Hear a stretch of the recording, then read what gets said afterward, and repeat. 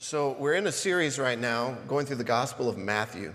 And right now we're in Matthew chapter 5, and we've spent 2 weeks already looking at this passage in Matthew 5, if you want to turn over there with me. Matthew chapter 5, 17 through 20. And today we're going to spend one more week looking at this passage in Matthew 5. I want you to just hold on to that story of the prodigal son, a very familiar story, one that if you've been a Christian for a while, you've probably heard it time and time again. I just want you to hold on to that thought because what that story tells us in narrative form is exactly what Jesus is communicating to us in propositional form in this passage. And by the grace of God, I'm going to help you see that what Jesus has been telling us and teaching us from Matthew 5 is the exact same point of the message that he's teaching in that story of the prodigal son. The story of the prodigal son tends to give us warm fuzzies, and this passage in Matthew chapter 5 kind of gives us the, what do you call it? Indigestion. Why can't I say that this morning? Indigestion. So in Matthew 5, we get indigestion, and in Luke 15, we get the warm fuzzies, but truly they are communicating the same message, and I want to help you see that this morning. So Matthew chapter 5, and again, we're looking at verses 17 through 20. Matthew 5, 6, and 7 is the Sermon on the Mount, Jesus giving to his disciples, those who follow him.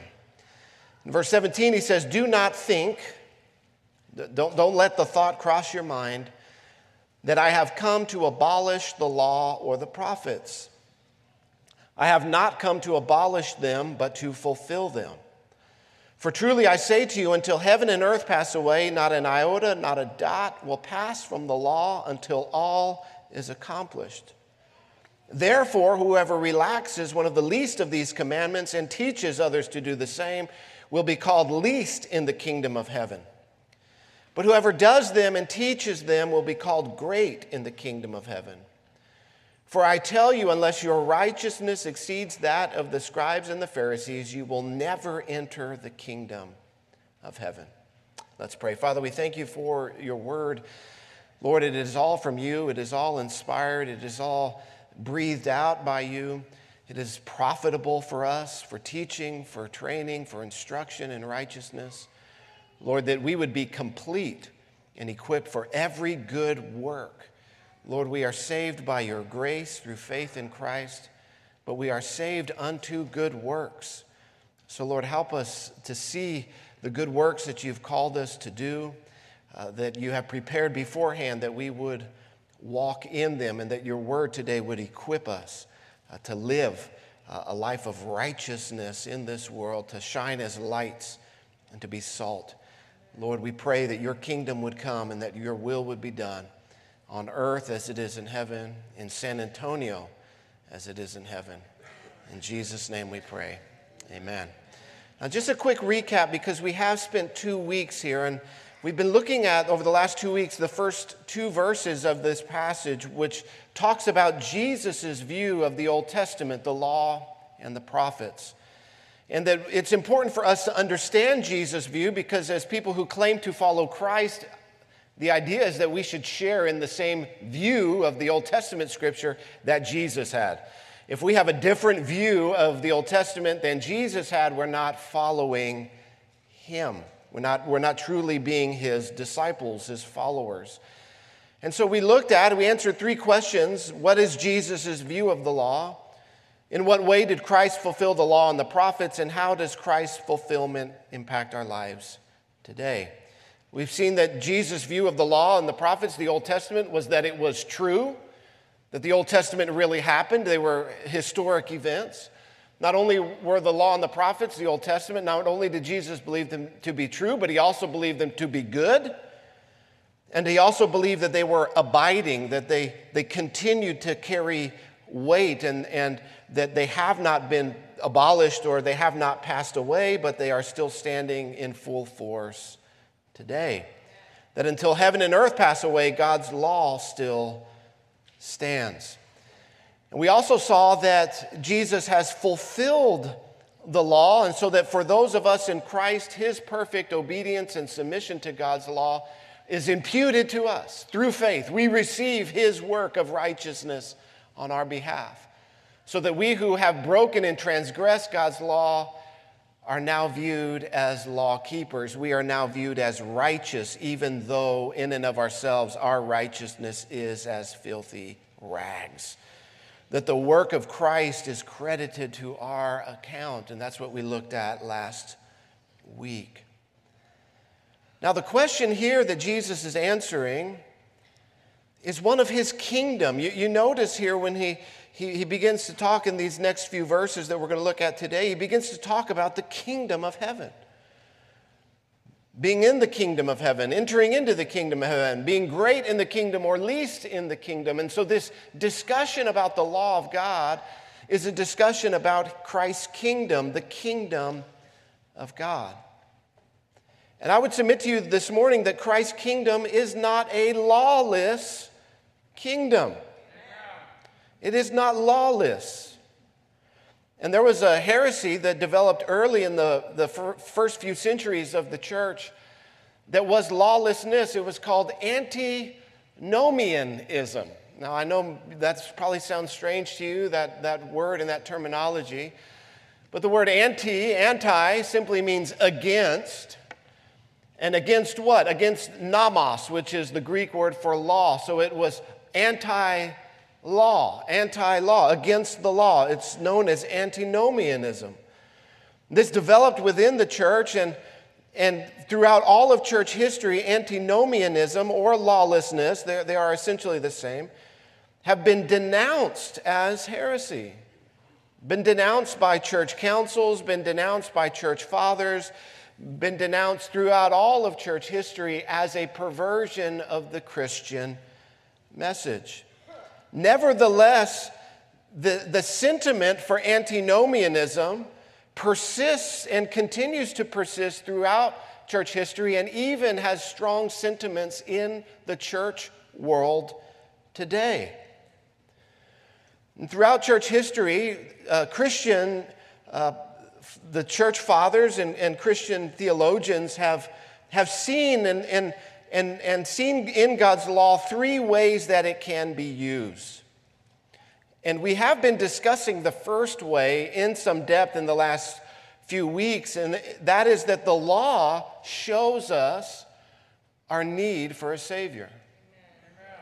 And so theologians, church fathers have said the law, in the first way, it acts as a mirror.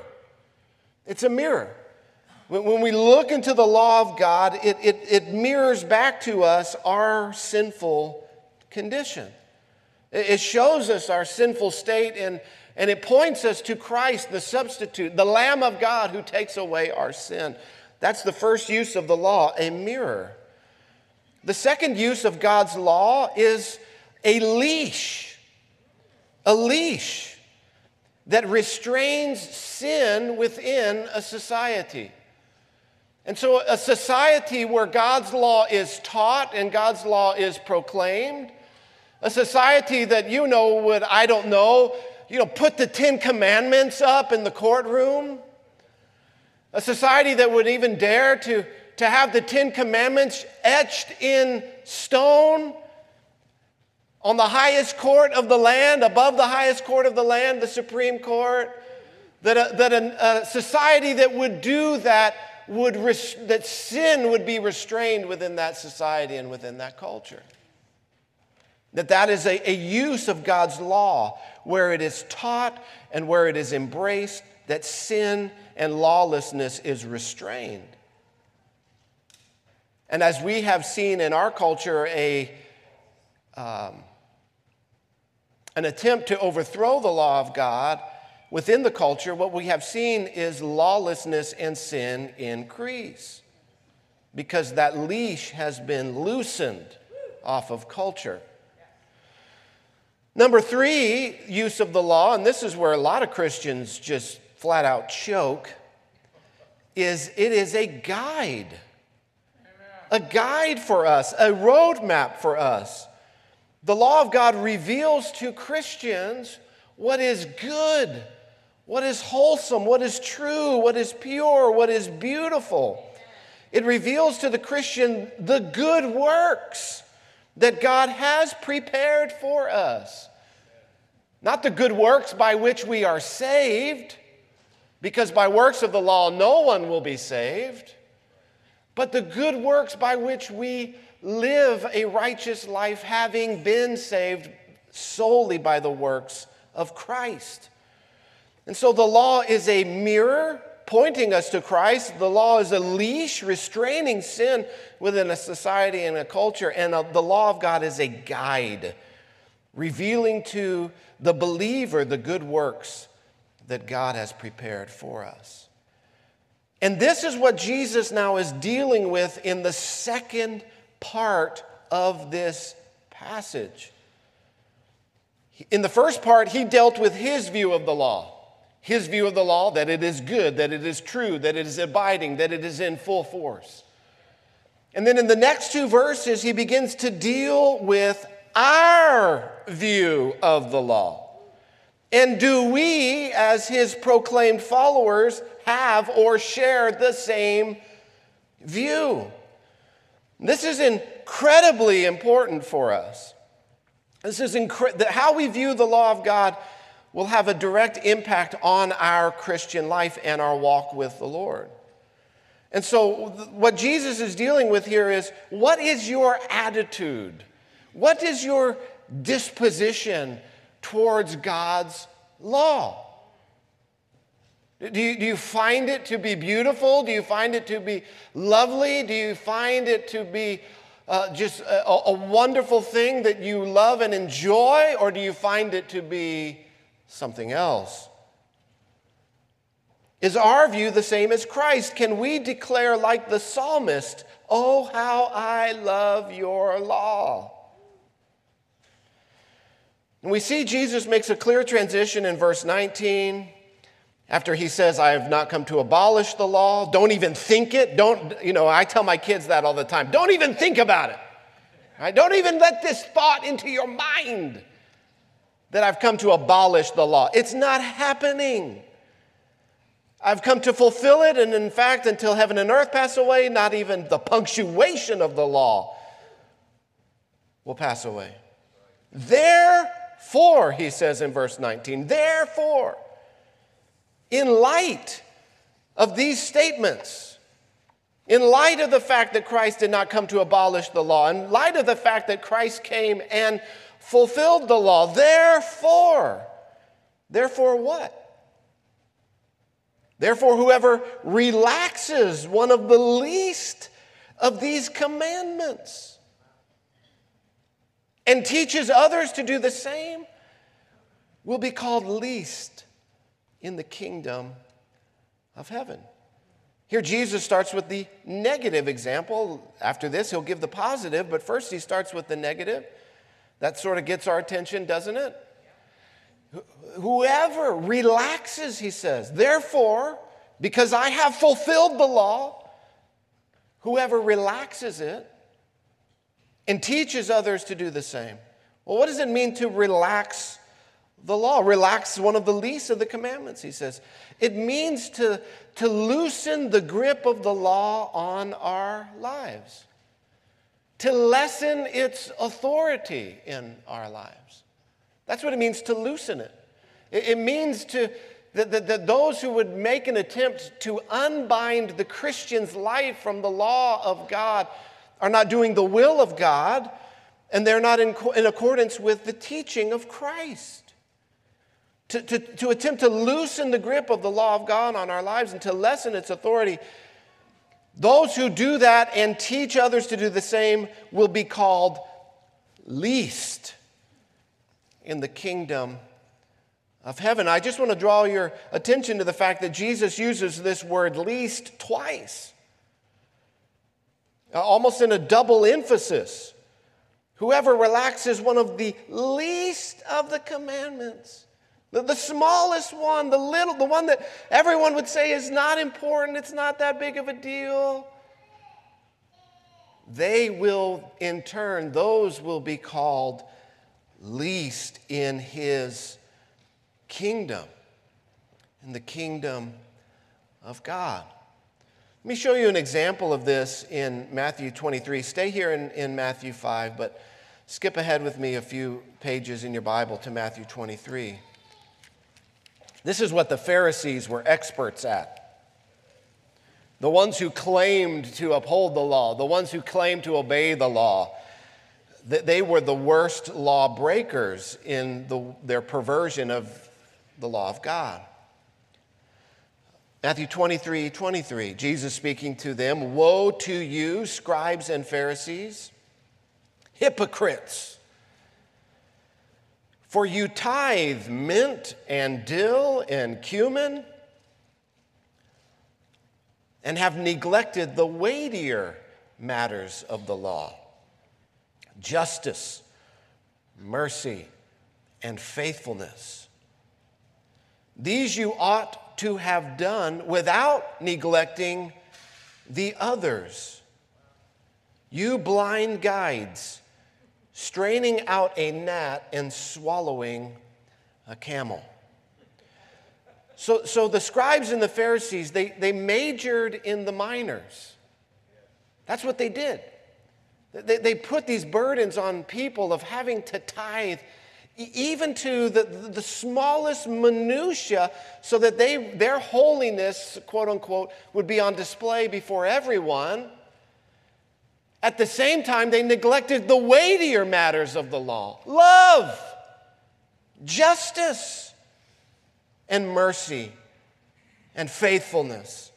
They totally neglected those and emphasized the smallest ones.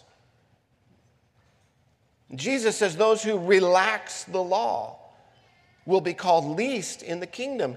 Jesus pronounces a woe to them, a judgment upon them. He calls them hypocrites. He calls them blind guides. Those who relax the law of God are the least in the kingdom.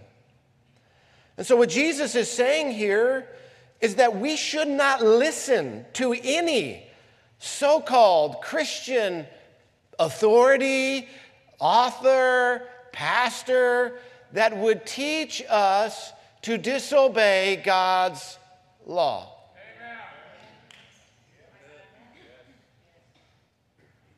That those who relax, those who loosen, those who lessen the authority of the law of God are least in the kingdom. Those who would teach us that we are not obligated to keep God's law are either severely misinformed and misguided. They somehow didn't have Matthew chapter 5 in their Bible. I don't understand. Or quite potentially are a false teacher. They're not teaching what Christ taught. And so here Jesus moves from the negative and then he moves into the positive. But, contrasting statement, but whoever does them, does what? These commandments, the commandments of the law and the prophets. Whoever does them and teaches them will be called great in the kingdom of heaven. Do you want to be great in the kingdom of God? Then you must obey and teach God's law. Amen. Now, I know what almost all of you are thinking right now. Pastor, this sounds like legalism. This sounds legalistic. You're teaching us to keep the law of God? I thought we weren't under the law, but we were under grace. Well, I'm glad you brought that up. Let's go to Romans chapter 6, if you will. We're coming back to Matthew 5, but let's go to Romans 6 this morning. Romans 6. Remember, I told you last week that the book of Romans is Paul's exposition on how the law of God applies to the Christian. He deals with the law of God over and over and over again. In fact, 20% of the usage of the word law in the Bible is found in Romans, which only represents 1% of our Bibles. It's extremely outweighed in this book as it is its focus. But again, the question of are we not under grace and not under the law? How are you telling me that we are obliged and obligated to keep God's law? Let's turn to the passage, Romans 6, that uses that phraseology, not being under the law, but under grace.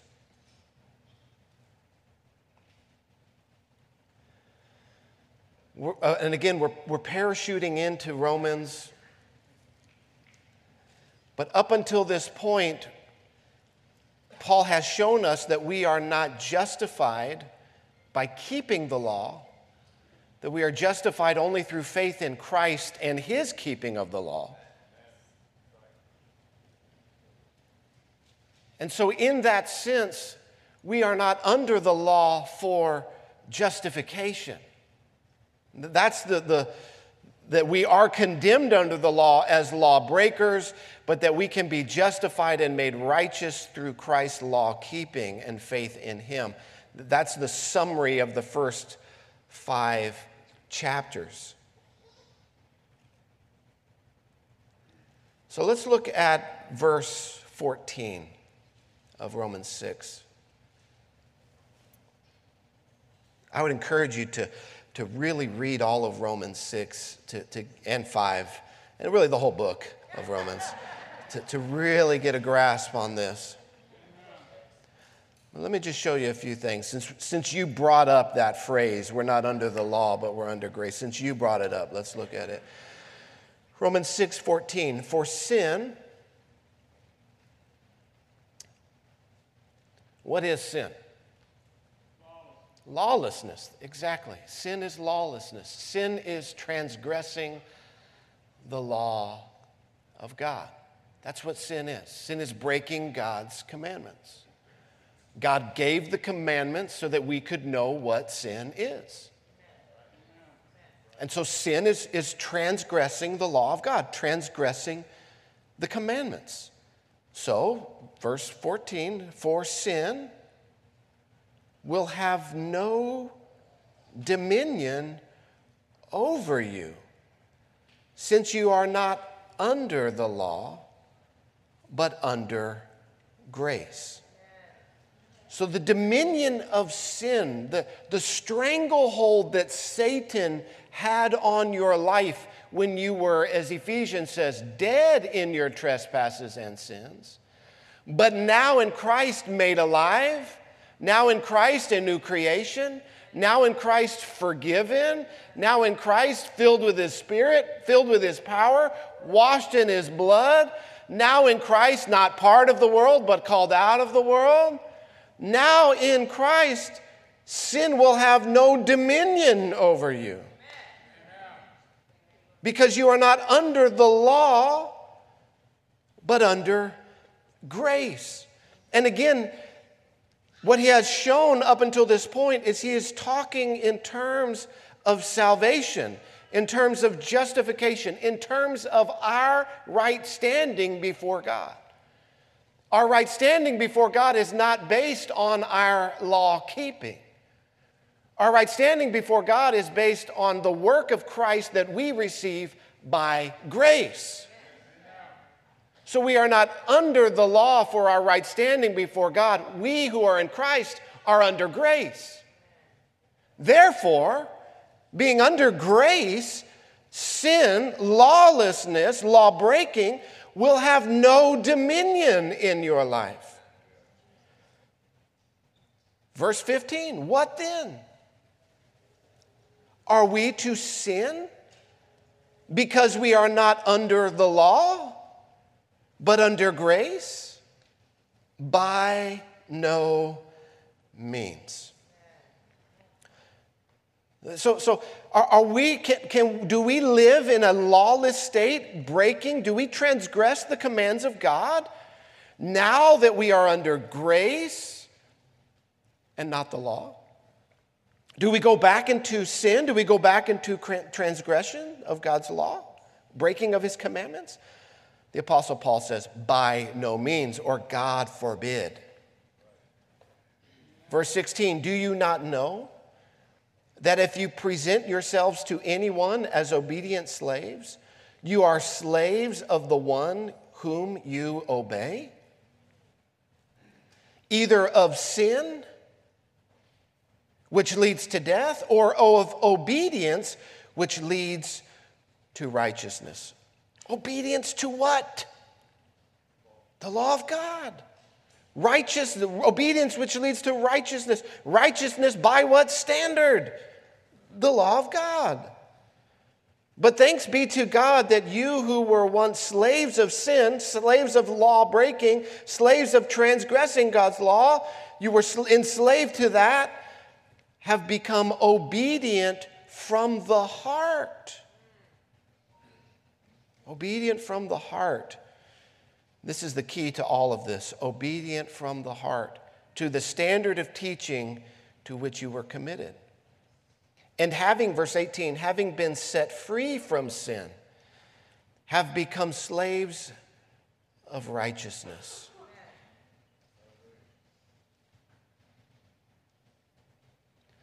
As the great 20th century theologian Bob Dylan put it,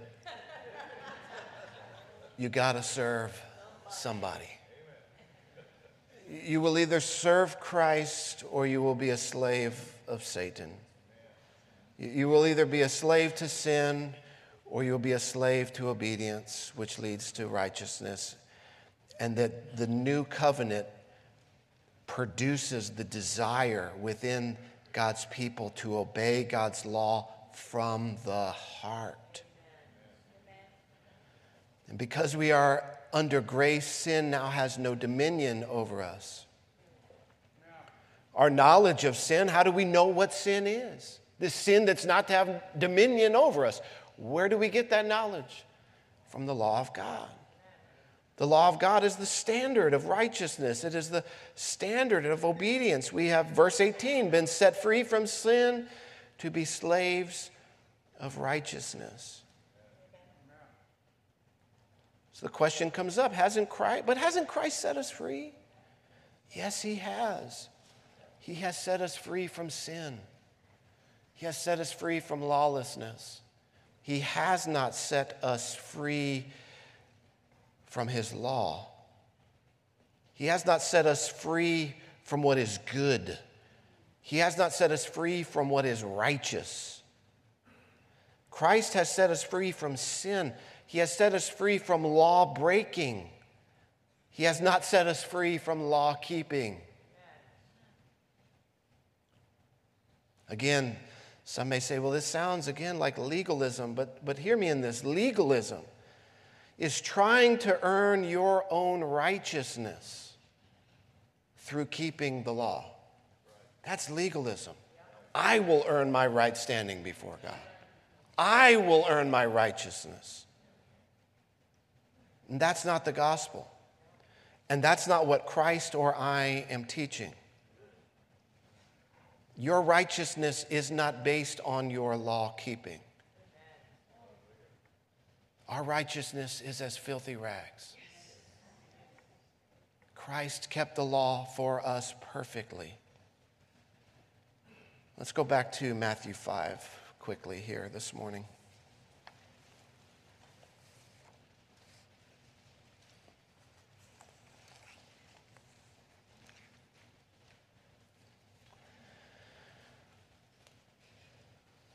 Verse 20, he says, "For I tell you, unless your righteousness exceeds that of the scribes and Pharisees, you will never enter the kingdom of heaven." Now, this would have been an absolutely shocking statement to the people who first heard this, because in their minds, the scribes and the Pharisees, they were the most righteous people around. They had a corner on the market on righteousness. But as we saw from Matthew chapter 23, they were hypocrites. They had an outward show of righteousness, but their hearts. Jesus also in Matthew 23 will say, inside you look very pretty on the outside. You look very pretty, but on the inside you're like rotting bones. You're like a coffin that looks all pretty on the outside. It's got wood and flowers, and it's all nice and beautiful, but we know what's on the inside. Jesus says, Pharisees, you are like that. So for our righteousness to exceed that of the Pharisees, how is that possible? It means that we must have a righteousness that is foreign to us, a righteousness that is not our own, a righteousness that has been imputed to us, credited to our account. Oh, the righteousness of Christ applied to us that then transforms our heart so that our heart, where we were once enemies of God and lawbreakers and we wanted nothing to do with God, where the love of Christ has transformed us and saved us and called us to himself. And now our hearts have been changed towards God, and now we love God, where we used to hate God, where we were used to be an enemy of God, now we're sons and daughters of God. And this changes our heart so that we're in the natural state, our natural state, we hate God's law because God's law shows us who we really are, sinners. But now, born again and filled with the Spirit of God, a child of God, I'm not who I used to be. My relationship with God has changed. I'm a son and daughter of God. I've been brought into his family. I've been brought into his kingdom. I've been brought into his household, not on my own law keeping, which I could never have done, but on the pure merits of Christ. And his work is offered to me by grace, unmerited favor, that it only has to be received by faith, that Christ has called me to himself. He calls me in my sinful condition, in my broken down state, and he says, come and be a part of my family. And this is how this passage is the exact same thing that Jesus is teaching in the story of the prodigal son. That in our sinful state, the Father welcomes us into his house. Into his house.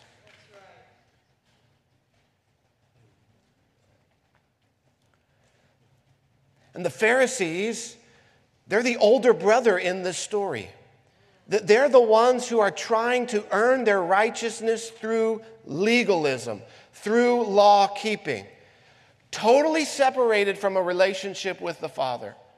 Totally separated from a loving, life-giving, truly in covenant fellowship with the Father. Just, I'll keep your rules if I get to have your stuff.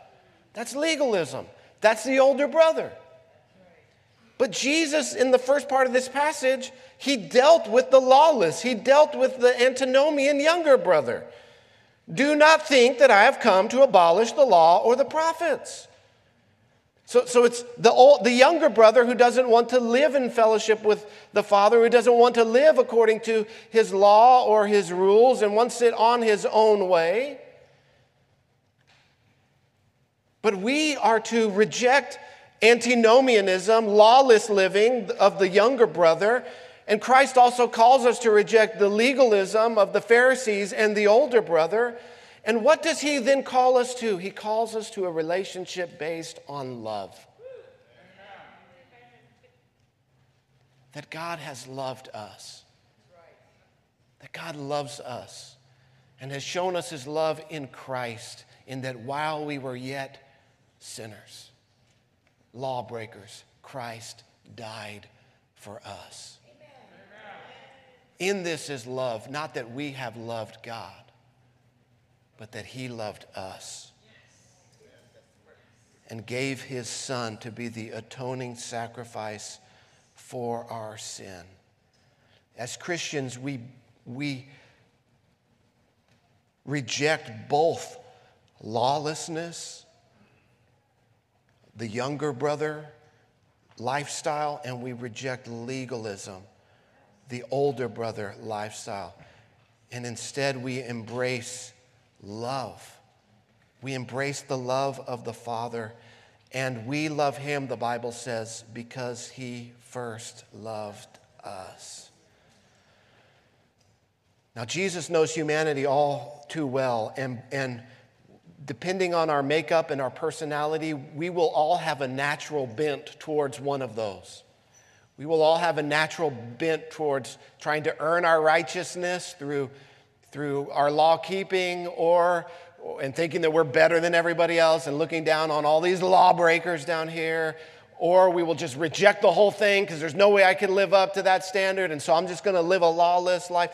All of us have a bent towards one or the other, and Christ calls us to forsake both and to embrace the Father in love. And love changes because we are born again by the Spirit of God. It changes our heart's disposition to the Father and to his law.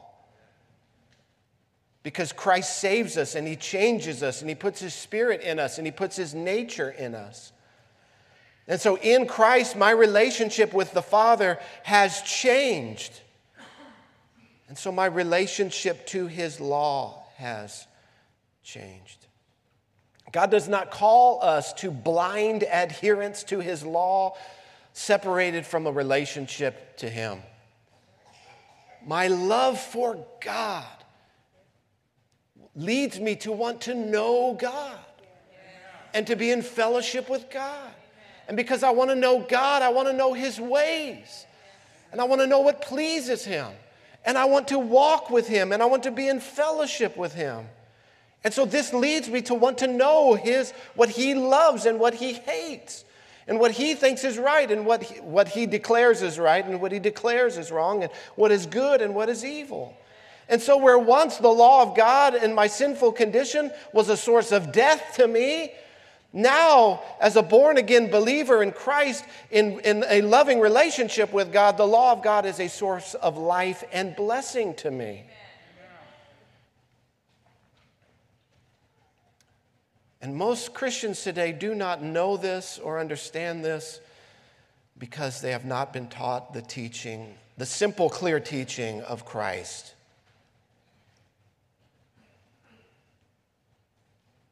They've been taught, just give Jesus a chance. Just give Jesus a chance. He loves you. He has a wonderful plan for your life. Just give him a chance. He's like the desperate kid at the prom who nobody will dance with. Just give him a chance. Oh, just give Jesus. No, that's not the picture the Bible paints of us of Christ. The picture the Bible paints of us of Christ is the victorious, conquering king who rides on the clouds of heaven, who has a sword in his hand, who is discipling the nations with his word. The idea that you come to Christ and he lays no demands upon your life. This is what most churches teach today. Just give Jesus a chance. He'll lay no demands upon you, whatsoever.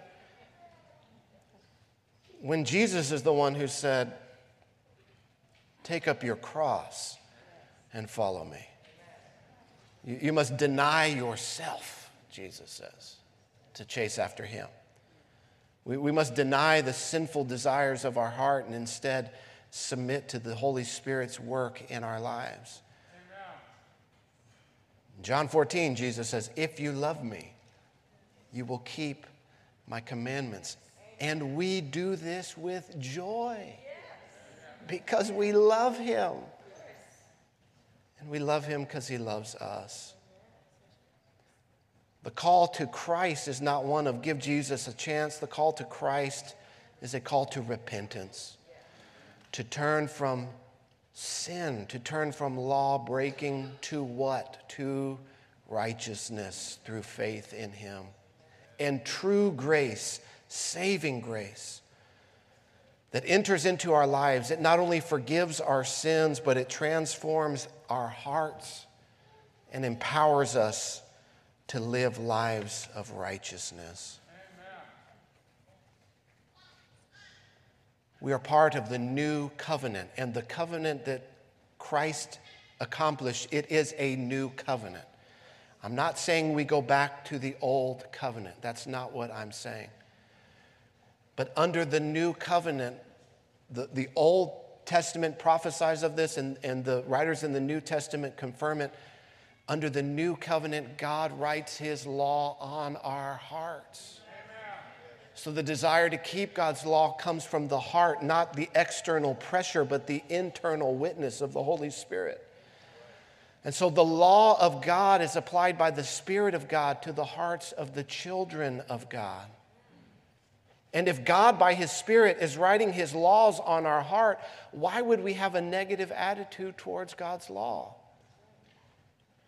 Those who look with disdain upon the law of God are either immature in their faith. They need to they need to be discipled. They need to come to maturity in their faith. They're immature in their understanding of grace. But the law of God applies to us today, the commandments of God. Let me show you this. I just want to show you this one more passage, and then we'll conclude today. Romans chapter 13. Let's flip back over there to Romans. I could pause here and just spend a whole nother sermon on this, but I'd rather move further into this. So if you'll just bear with me for a few more moments. And we look how Paul applies the law of God to new covenant believers. Romans chapter 13. Again, and he does this after he explains all of this for 12 chapters till he gets to this point. Romans 13, verse 8, owe no one anything except to love each other. For the one who loves another has fulfilled the law. For the commandments, you shall not commit adultery, you shall not murder, you shall not steal, you shall not covet, and any other commandment are summed up in this word, you shall love your neighbor as yourself. Love does no wrong to a neighbor. Therefore, love is the fulfilling of the law. This is how Paul applies the law of God. He points back to Exodus chapter 20. He says, you're supposed to love your neighbor. Well, how do I know what love is? We have competing definitions on love today. I don't know if you knew that. We'll find that out in a month, okay? There's a whole other definition of love out there. How do I know what love is? How do I know the true definition of love? Well, here Paul says that to love one another, is the fulfilling of the law of God. So, if you're going to love your neighbor, you do not commit adultery, you do not murder, you do not steal, you do not covet, and any other commandment. So Paul uses the law of God to teach us what love is. It's not that love, I love you, therefore I don't need the law of God. No, the law of God tells me what love is. The law of God shows me what it is to love my neighbor. The law of God teaches me, instructs my heart on the ways of God so that I can know what truly loving my neighbor is. And when I fulfill the law of God towards my neighbor, I, Paul says, am loving them. And so Paul applies the law of God. He goes to Exodus 20. He goes to the 10 Commandments. He says, this is what love looks like. And so if we want to know what love looks like, we need to study the law of God. If we're going to love our neighbor, we need to know what the commandments of God are for us towards our neighbor. We need to examine our hearts and see if there's any lawlessness attitudes in there, any antinomianism lurking in our hearts, any rebellion against God's law that we would need to submit to the Lord himself. We should, like Jesus says, if we want to be great in the kingdom of God, we should do these things and teach them. We should believe the law of God. We should believe that it is true and that it is good and that it is abiding. Parents, we should teach our children the law of God. We should teach our children the 10 Commandments. If our children are unconverted sinners, it will lead them to the Savior, as the law is intended to do. If our children have come to faith in Christ, it will be a guide to them on living a life under the blessing of God. My Lord tells me that I should keep his commandments. Therefore, I should go and study what they are and endeavor by the Spirit of God to live them out through love. And when we do that, we will be called great in the kingdom of God. If I love God, I should love his law just like Jesus. Amen? I invite you to stand with me. Thank you. Stand with me this morning. We're going to conclude our time of worship by taking the Lord's Supper. The Lord's Supper reminds us that our righteousness is based on Christ's righteousness. The Lord's Supper obliterates for us any notion of legalism, any idea that we are somehow righteous in and of ourselves. The Lord's Supper reminds us, Jesus said, "Do this in remembrance of me." We remember the work of Christ. As we come to the table this morning, we remember his perfect obedience to God's law. We remember his atoning death, his sacrifice, where he took upon himself the penalty of lawbreakers. Though himself never transgressing, though himself never sinning, he puts himself in the place of sinners. He puts himself in our place. And in his body on that tree, he bore the wrath of God that we all have deserved. The penalty for sin is death, and Jesus died the death for sin. On the third day, God raised him from the dead. Amen. And so that all who would believe upon him in faith would receive grace and salvation and life eternal. And as we remember today the work of Christ, we remember the effects that he has saved us from sin and that he has called us to live a life of righteousness and holiness. All are welcome to the table today who profess faith in Christ. This is part of how we profess faith in Christ and our dependence upon him as we come to the table this morning. Father, we thank you for your word. It is such a treasure to us. It teaches us and it guides us and it speaks with so much clarity. Lord, where in the world there is just so much confusion, your word is that blinding light that shows us and separates truth from error, truth from falsehood.